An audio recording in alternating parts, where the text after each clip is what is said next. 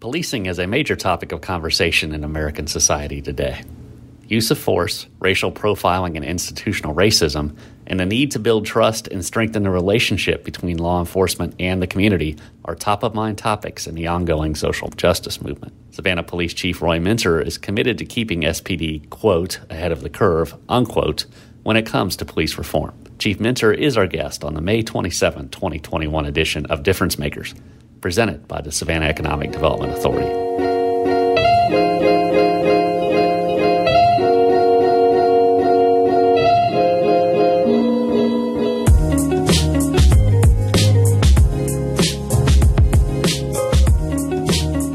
From the digital team at SavannahNow.com, this is Difference Makers, a podcast featuring interviews with Savannah's community leaders about what they do, how they do it, and why.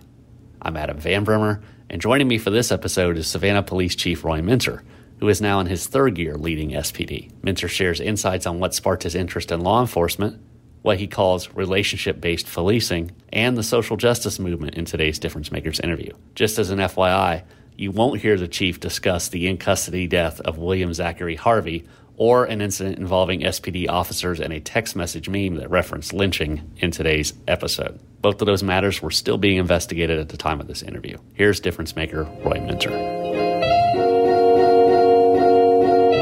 Joined on this episode of Difference Makers by Chief Roy Minter. A very overdue get-together to familiarize ourselves with Chief Minter, who's been here 3 years now, but it's been a very eventful 3 years and gone by very, very fast.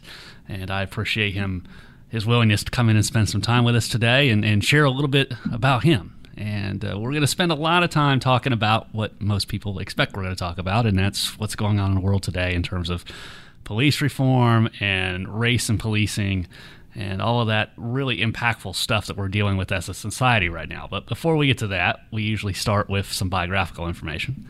And most people, I think if they see you on the street now, they recognize you. You've been around here long enough now for that to happen. But how much do they know about you before you got here? And we were talking before I hit the record button, and I learned in 2 minutes a lot of information I didn't know beforehand. So take us back. You grew up in Detroit, right?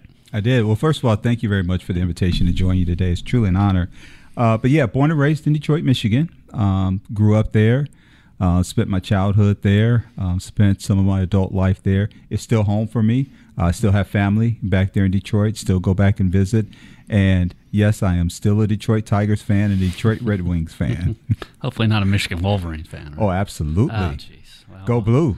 I'm an Ohio State guy, so we'll agree to disagree on that one. Well, I won't use profanity over the air, so.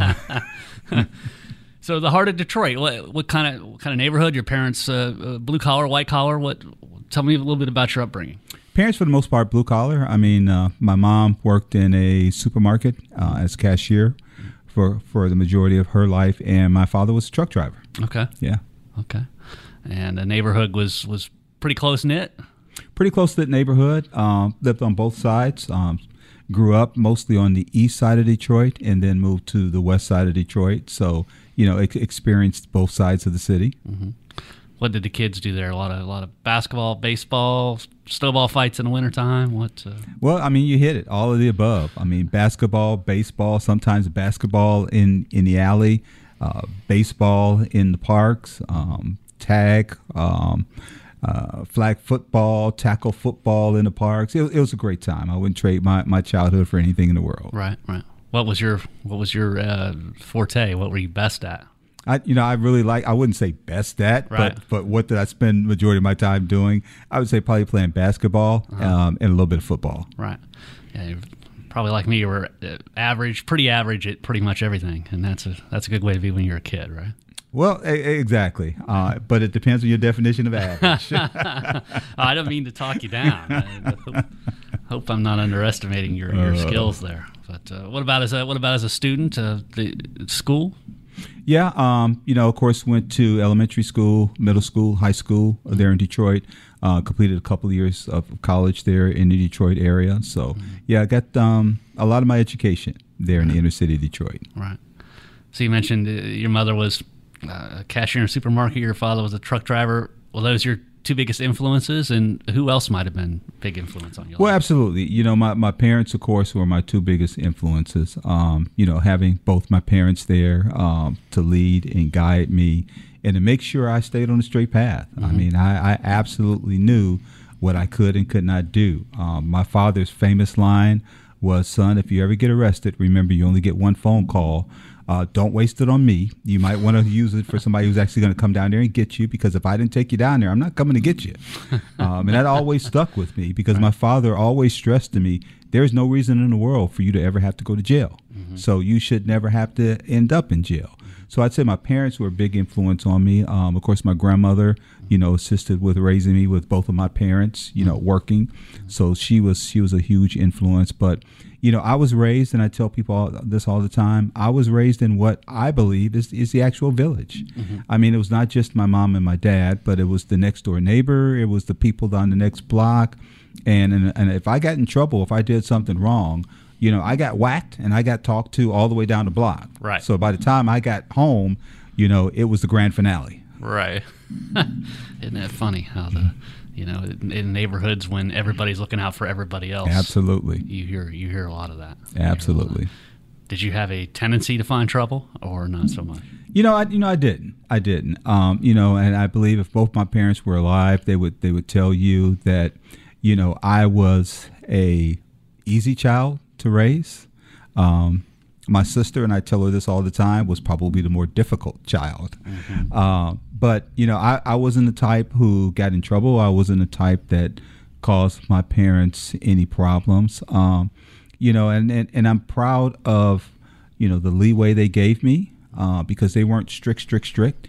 I mean, they gave me the latitude to grow up and to go out and have fun, and trusted me, knowing that I would do the right thing, but also knowing that I was fully aware of the consequences if I didn't do the right thing. Right. Academically, what were you interested in as a kid? What did you think you were going to be when you grew up?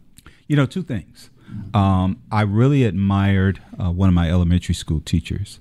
And I had said, at some point, I wanted to be just like him, and I wanted to be a teacher. And then the other thing I thought about was, I said, someday I'd like to be a business owner. I'd like to own my own business. I'd like to be the person there at the top, calling the shots and making the major decisions in the business. So those were the two things I really focused on growing up. Where does policing enter the picture? Well, it's interesting because, I tell people, especially when I talk to young people, who some of them are not very receptive to the police or receptive to law enforcement. And I can really connect with them because I tell them, that's where I was. I was you. I grew up in a neighborhood where we didn't necessarily have officer friendly. We didn't have community policing back then. We didn't have officers riding around and stopping and playing basketball with us or checking on us to see how we were doing. Usually the only time I saw the police in my community was when they were either doing one or two things, either writing someone a ticket or taking somebody to jail. So my view was the only thing the police does is write somebody a ticket or take somebody to jail. And it wasn't really until I got to high school, my junior year of high school, I went in to register for my classes. And after I registered for my classes, I went and turned in my registration form to my guidance counselor. And my guidance counselor looked at it and he said, young man, you're one class short of what you need for this semester. You need to get back there, because we had to pick our classes in the lunchroom. He said, you need to get back to the lunchroom and pick up another class. Well, when I got back there were only two choices left, biology and criminal justice. Well, mama didn't raise no fool. So I figured this criminal justice thing would be an easy A. Right. So I said, well, I'll take this criminal justice thing. And, of course, I didn't look at the course curriculum, the outline. I knew nothing about it. All I thought was criminal justice can't be that hard. I should be able to get at least a C in this. And the first day of class, when I showed up, the instructor started passing around a sign-up list. And I'm going, what are we signing up for? And he said, well, didn't you read the curriculum? The class requires you to spend a minimum of 10 hours per week working at one of the local police stations. Oh, wow. And I went, whoa, wait a minute now. I said, I don't want to work at a police station. I said, as a matter of fact, I don't like the police. And the teacher politely informed me that if you don't complete the co-op part of the class, you will not complete the class. And you will not get credit for the class. So I reluctantly took myself to the local police station and handed the form in and began doing my 10 hours a week working at one of the local police stations there in the city of Detroit. And that was really the turning point for me, because I got to spend time around police officers, and I got to see them in a different light, and I got to communicate with them differently. And I realized that there was a total different side of policing and police officers than I'd ever seen in my neighborhood. Mm-hmm. And the next year, my senior year, I voluntarily took the second half of the criminal justice class. And then when I graduated from high school, guess what I wanted to be? Right. What did you do in those 10 hours? You would do filing, you do paperwork, you would answer the phone, you would kind of be the receptionist for people coming in. Mm-hmm. But the majority of what you would do as part of the class is you would have the opportunity to interview police officers and then kind of write, some notes, do some presentations about what the police officers did. And then you'd also have the opportunity to spend time with them kind of showing you what the day in the life of a police officer looks like. Mm-hmm. You said you saw them in a different light. Is there a couple of things that really surprised you? I wouldn't say surprised me. Mm-hmm. I think one of the big turning points for me was I worked out of what they called a mini station, which was kind of a storefront mini police station in a neighborhood. And I was sitting there at the mini station one day, sitting in front of the window, and across the street there was a grocery store. Mm-hmm. And I saw a woman come out of the grocery store, and all of a sudden I heard her scream. And I saw her tugging back and forth with a guy who was trying to take her purse from her. And I yelled back to the officers behind me, because they were behind me writing a report. And I said, hey, I think that guy's trying to snatch that woman's purse. And they took off running out of the station right when the guy was taking off down the street with the purse. They were able to grab the guy, take him into custody, and they took the woman's purse back to her. And I remember standing there in the doorway listening to the woman say, thank you so much. I don't know what I would have done, but all of my money, because she had just cashed her check. She said, all my money to pay my rent and to pay my bills was in that purse. And if he had gotten away with that, she said, I don't know how I would have made it this month. Yeah. And that was really, and I looked at that and I said, if the police weren't there to do what they do, nobody would have been there to help that woman. Mm-hmm. And I said, I want to do that.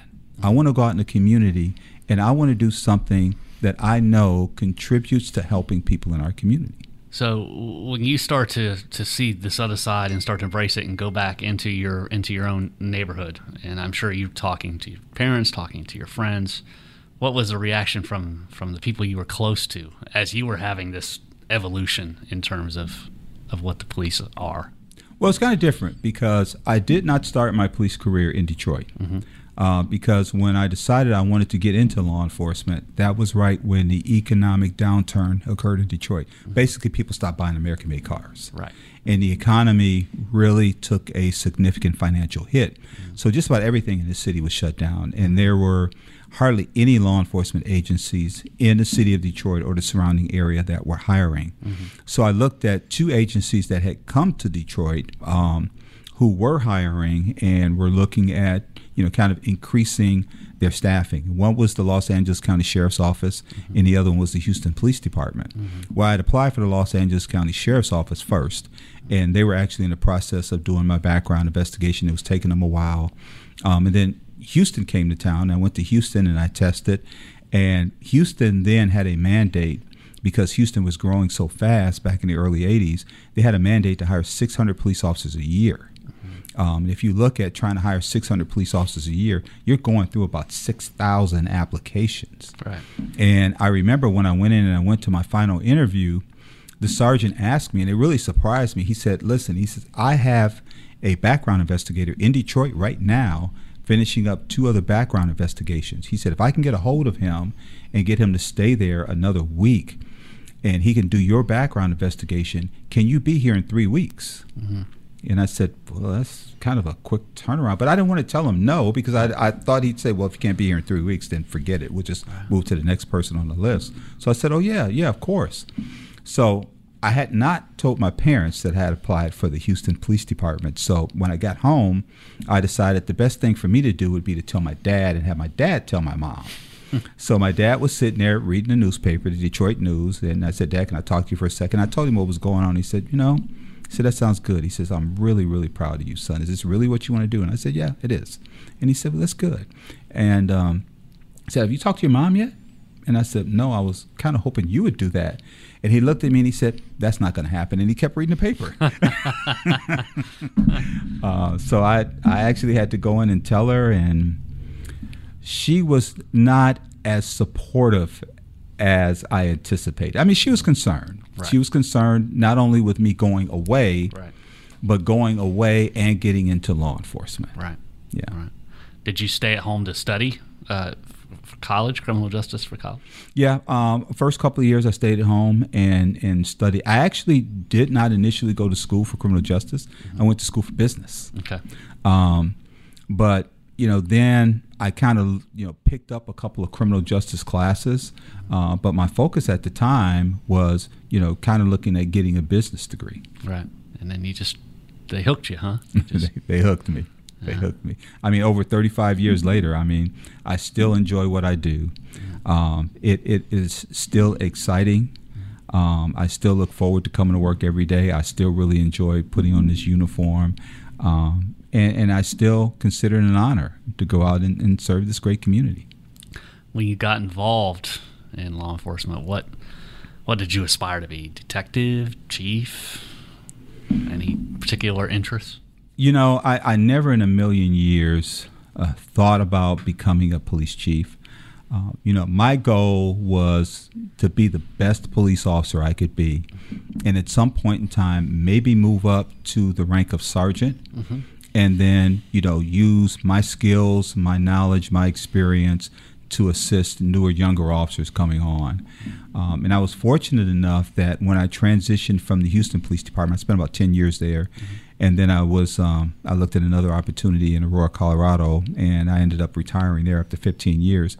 I was fortunate enough when I went to Aurora that I really got some really good opportunities to move up and advance in the department there, from being a training officer for the new officers coming out of the academy to being an investigator and then eventually an actual detective, and then a sergeant, a lieutenant, and then left there as a commander in charge of the largest police district there in Aurora, Colorado. Right. And you went from there to Arizona? Denton, Texas. Texas. Right outside of Dallas. That's the police chief there. Right. That was... I call my Denton experience the classic example of be careful what you wish for, because you just might get it. I just decided, just on a whim, just to apply for a police chief's job that came across the email at my office. And I said, I wonder how far I could actually get in a police chief application process.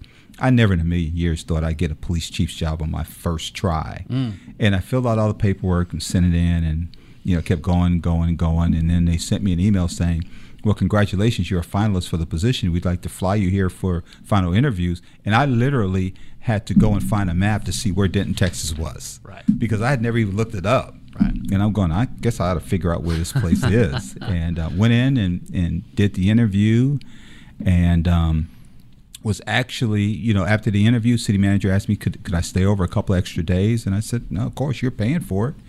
And about 2 days later, city manager, as I was on the way to the airport to leave, called me and said, I'd like to offer you the job. And the rest is history. And I've been police chief ever since then. Did you find out what it was about your resume and then your interview that really attracted them to you? Did you find out? I think it was the depth of the actual experience that I had. I was very fortunate and blessed in the fact that I spent 10 years with a large law enforcement agency with the Houston Police Department. I had spent time in a lot of critical areas in Aurora, like I said, from training officer to investigator to detective to sergeant to lieutenant to commander. But I think the thing that really made a difference for them in Denton when I got the police chief's job was some of the things that I had done in the area of community policing, and working in the community and working with the community and being in charge of our chaplains unit and working with various community groups, and some of the really good reference letters and reference information that they got from people in the community who were very supportive of me as their commander, and very supportive of me, actually aspiring to move higher to be a police chief. Commander is a leadership spot. Chief's a whole nother level. What were some of the leadership challenges as you moved into that slot? Well, of course, in any supervisory position, especially as you move up higher in a supervisory position, you deal with personnel-related matters. And that's something that you not only have to be prepared for, but sometimes those decisions are not necessarily easy, right? Because of the impact it has not just on the member, but sometimes the member and the member's families. So those are some of the most challenging issues. And then, of course, the critical decision making that you have to be involved in on a day-to-day basis. Anything from responding to a major critical incident or, the latest political crisis that may be going on at the particular point in time, or anything that has to do with, something that may be going on in the department that requires, your attention at that particular point in time.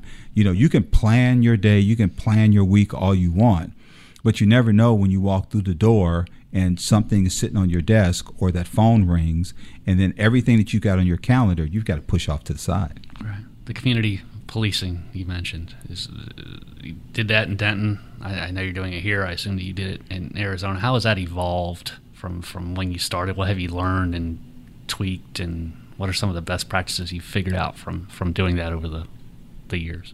Well, there's a couple of things. I know initially, for years and years and years, a lot of agencies use community policing as kind of the buzzword. Mm-hmm.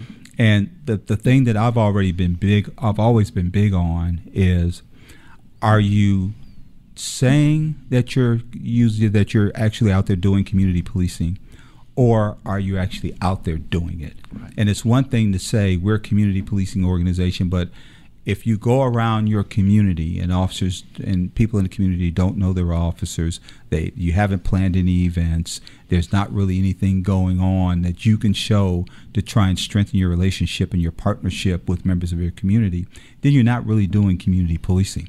This is something that we struggle with on a nationwide basis. I'm currently on the International Association of Chiefs of Police Community Policing Committee.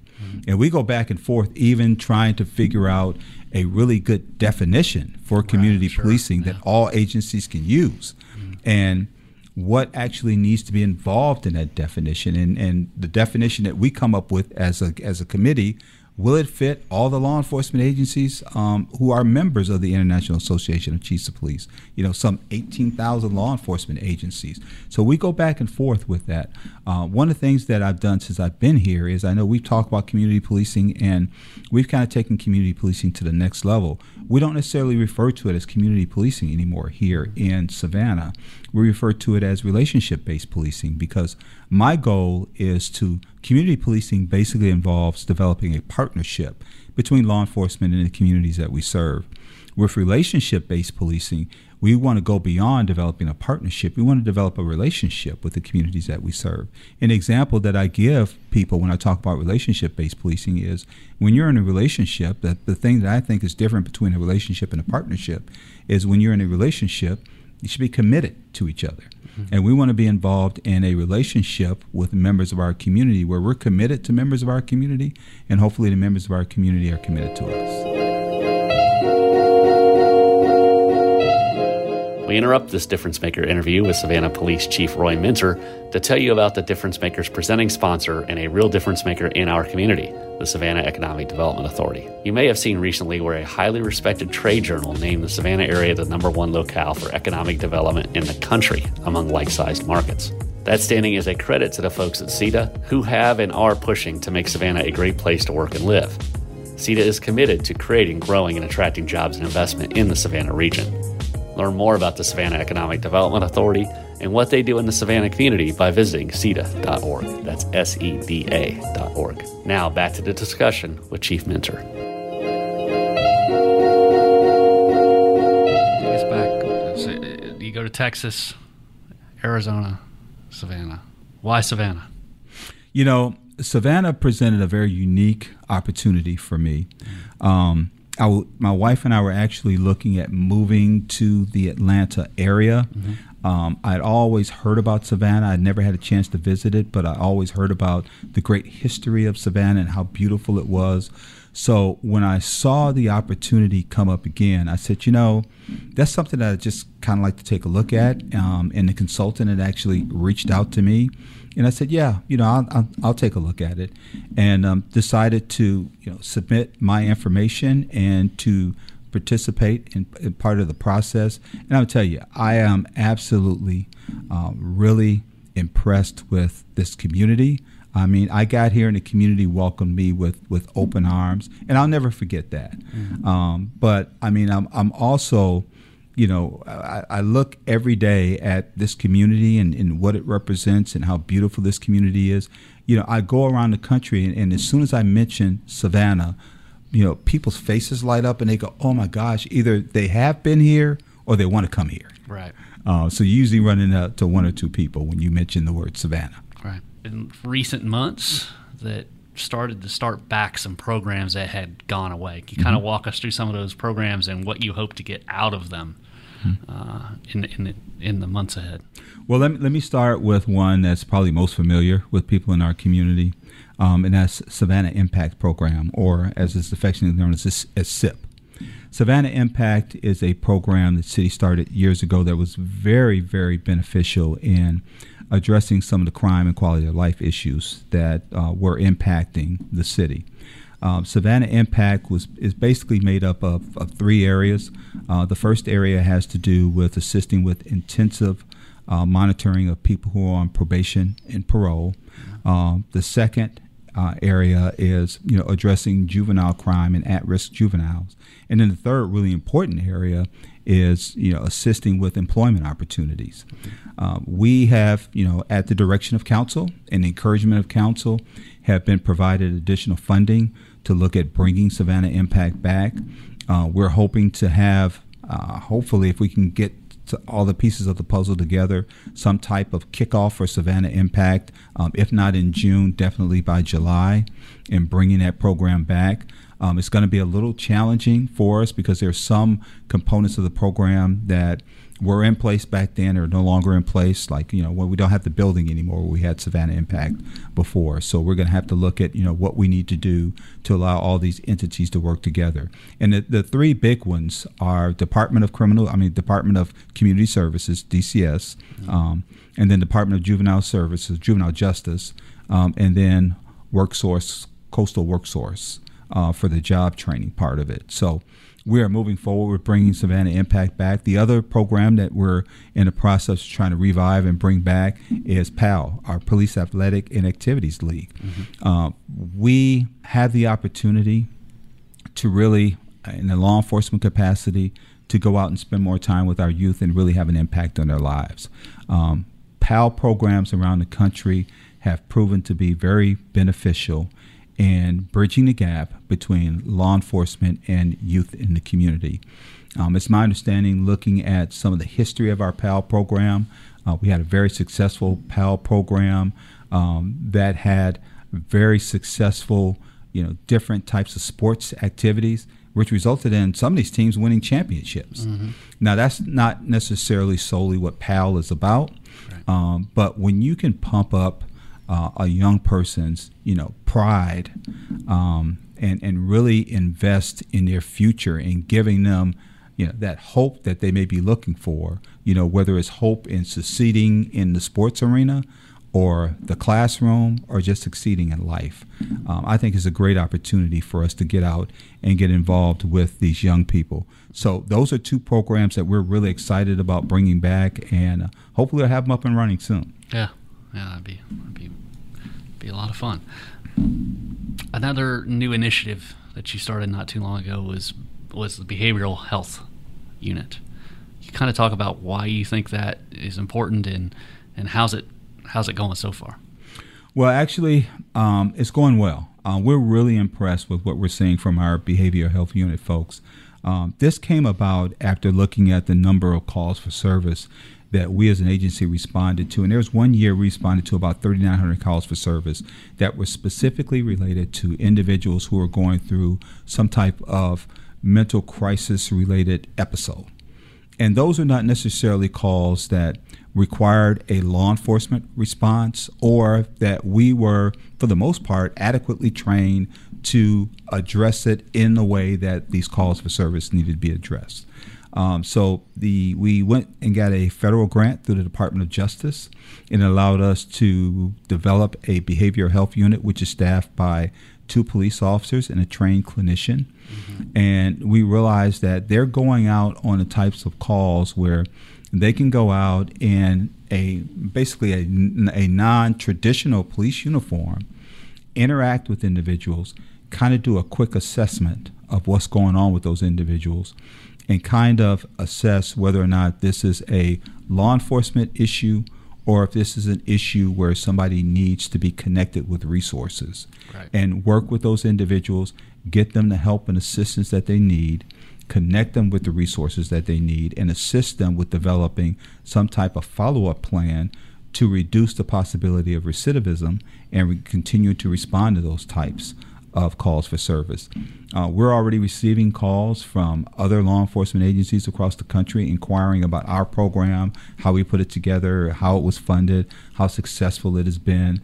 I can tell you, I can count just off the top of my head at least 4 or 5 incidents that they've been involved in where we think they were directly responsible for keeping people from possibly committing suicide. Okay. Reuniting individuals with their families. When I got my first email from someone who said, "Thank you very much for what your behavioral health unit did. If it wasn't for them, I don't think my brother would still be alive. And we now have the opportunity to get him the help that he needs." That is so impactful. That's worth all that we've expended and all that we've been given to start that program. When they go on calls, are you finding more often than not that having that clinician component of it is more often than not, is that proving to be what is necessary to help diffuse the situation, or is it a bit of a mixed bag? I think it is, because when you're talking about a clinician, you're talking about somebody with 4 to 8 years of training specifically in that area. A lot of times you're sending a police officer on those types of calls who may have 40 hours of CIT training. Right. And a clinician can sit there and go, wait a minute, I think what this person is going through is XYZ. Let me ask a couple of questions, and then I'll be able to correctly assess what's going on. What type of medication are you on? What's your day been like? What have you done?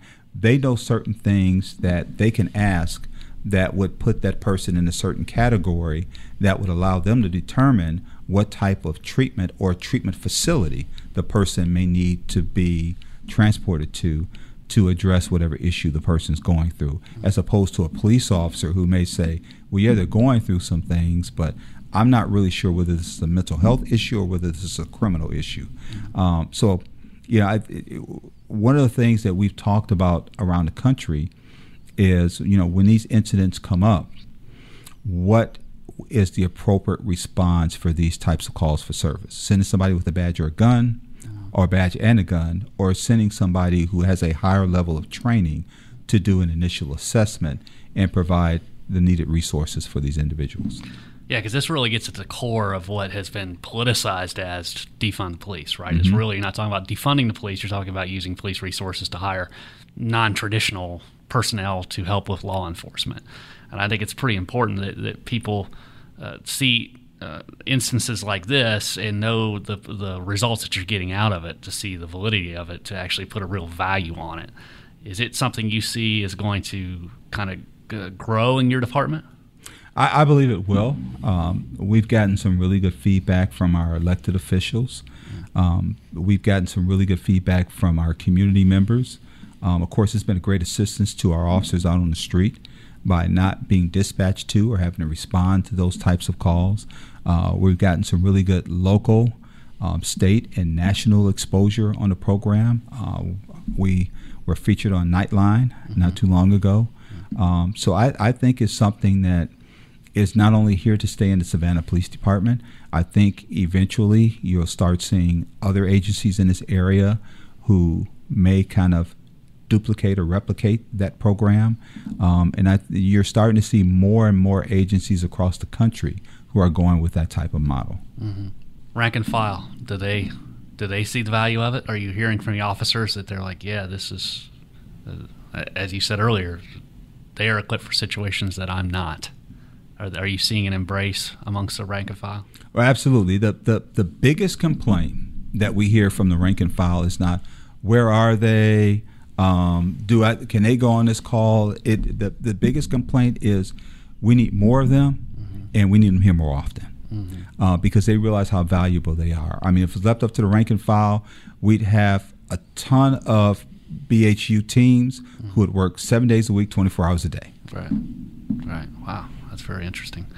So that's a good segue. Is I think the BHU is a small piece of what has been pushed in terms of police reform, stemming back to some incidents that have gone on for many years, but of course came into the spotlight last year with what happened with George Floyd in Minneapolis. And I know that the Savannah Police have done a lot of work in terms of addressing some of, whether it's training or policy changes.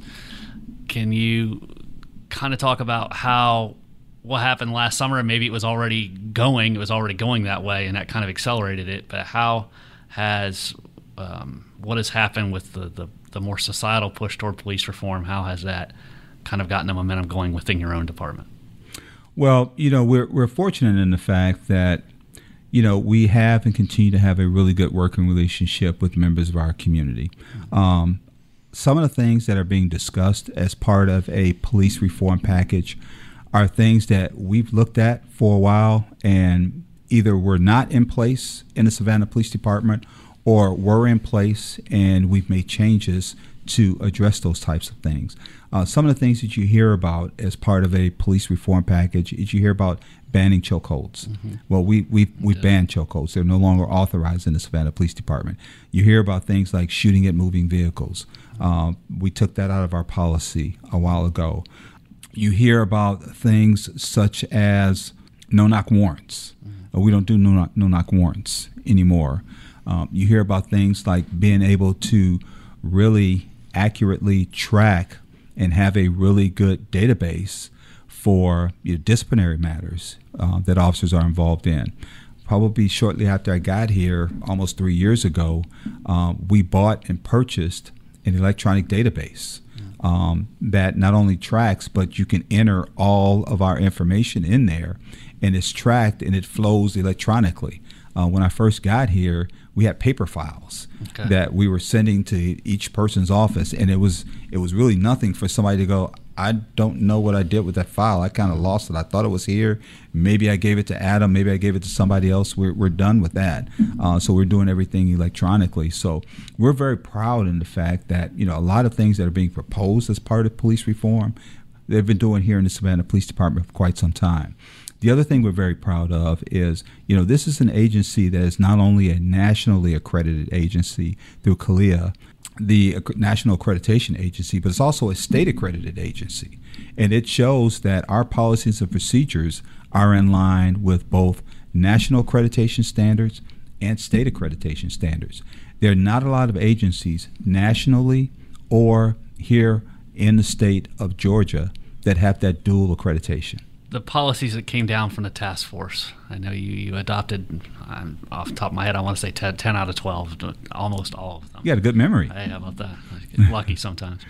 When those started to, when that task force work started to come out, and I know that you guys were somewhat engaged throughout that process, what was your thought process when those came down?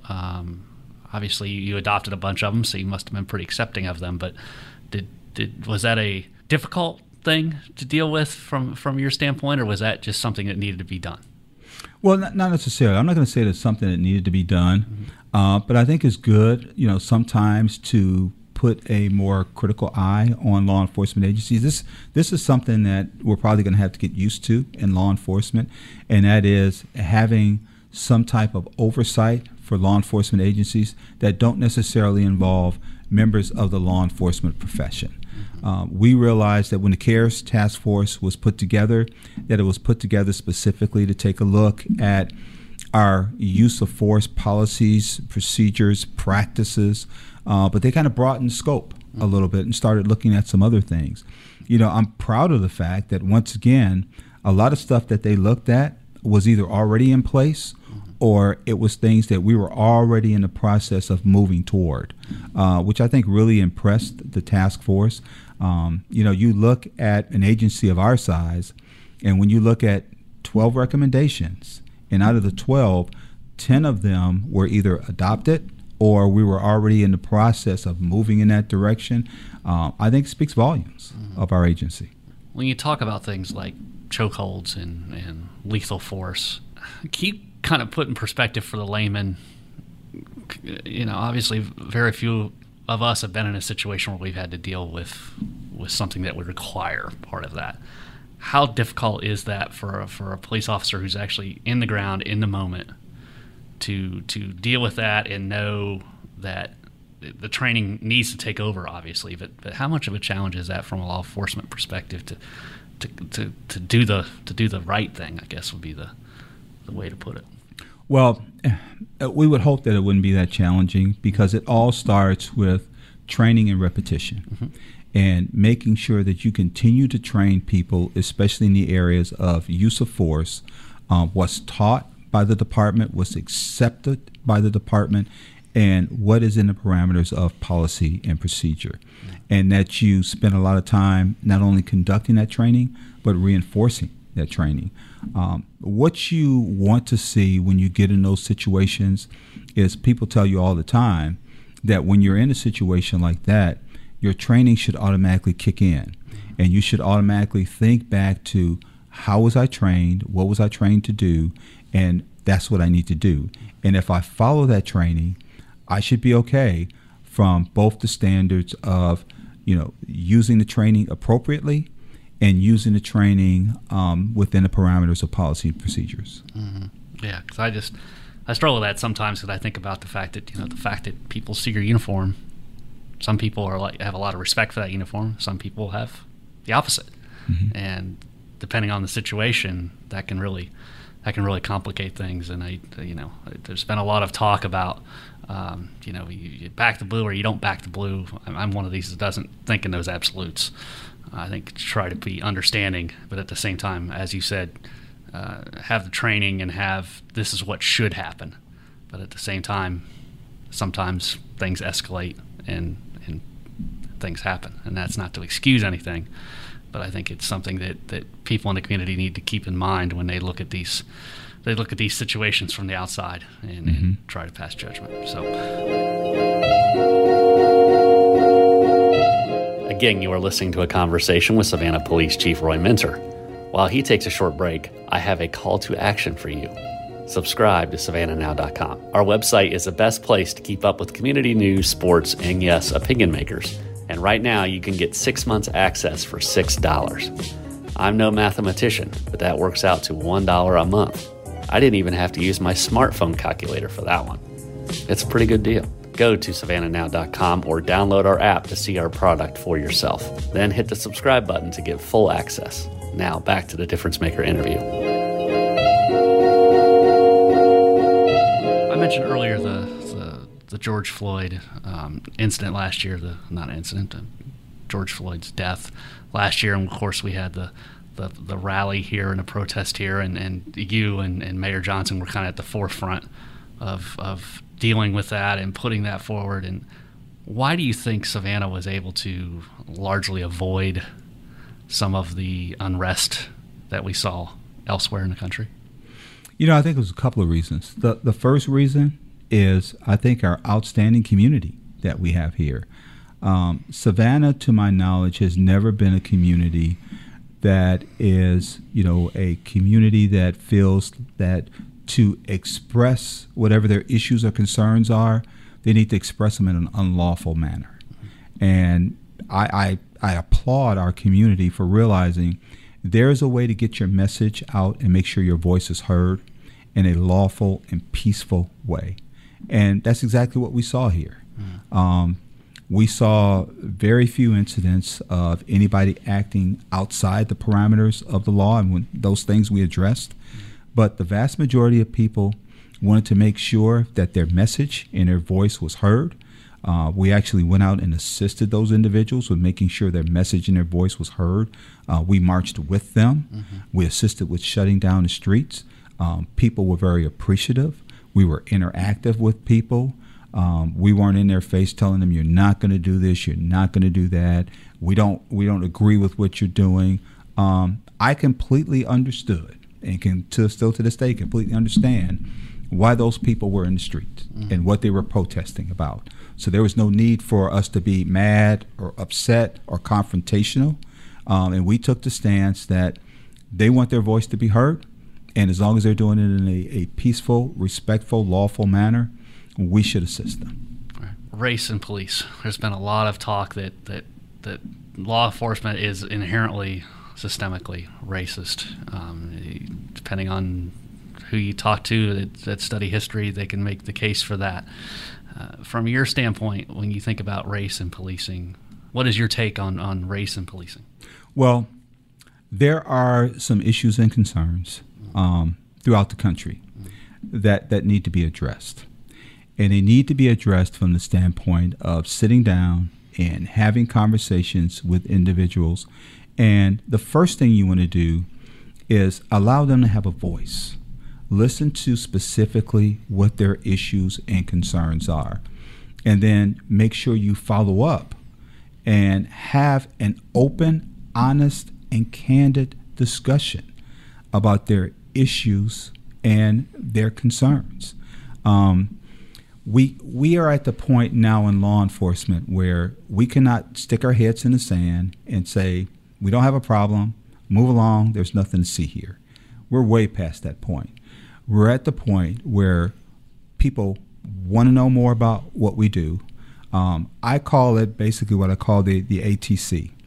The first A stands for accountability. People want to know who's holding the police accountable. If they're not doing what they should be doing, then who's holding you accountable? The T stands for transparency. People want to know, they want a closer view, and they want information on what we're doing, how we're doing it, who we're doing it to. And then the actual C stands for communication. They want to have more open and honest and candid communications. We have to be willing to go to the table and have those discussions with individuals and not shy away by saying, no, there's nothing going on. No, your view is totally wrong. You need to listen to why they have that view, and you need to have a discussion about our point of view. We have had the opportunity to have those discussions. We continue to have the opportunity to have those discussions, and I don't shy away from having those discussions with members of our community about some of the issues and concerns going on in law enforcement, some of the things that we may not have gotten right, but a lot of things that we get right on a daily basis. When you interview and hire officers, you can't look inside their heart. How do you go about trying to weed out the recruits that may have some racist tendencies that can manifest themselves in very dangerous situations? Well, that's one of the things that agencies struggle with. I mean, you go through a hiring process, and we have a rigorous hiring process that includes an extensive background investigation. Going through and looking at different things in an applicant's background. Psychological exam is also part of it. But that doesn't necessarily mean that you won't hire somebody and then realize that there are other things in their background that did not necessarily come out during the hiring phase. Mm-hmm. And that's the big reason why we always encourage supervisors to make sure they connect with individuals who work with them. Make sure they're keeping an eye on them. Why we have strict policies and procedures in place.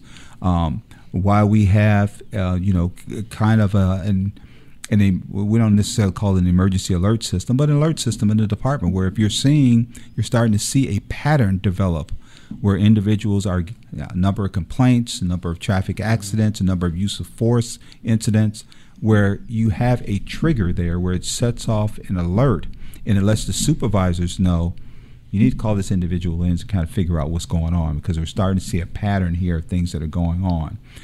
Any agency that's not doing that is really missing a key component of really being able to monitor and address any issues that may be going on with members of their agency. I'm proud of the fact that we have that type of format in place, and it's used, and it assists us with keeping an eye on things. Yeah, I was going to say, you probably have something in place that you can tell if somebody may be profiling, or you can see who's stopping who and who's arresting who, and you all keep your thumb pretty much on the pulse of that. Absolutely, we try. We're looking at, in the very near future, moving to an electronic citation process. Right now, everything's handwritten. So, I mean, you'd have to go through and kind of research and look, citation after citation after citation.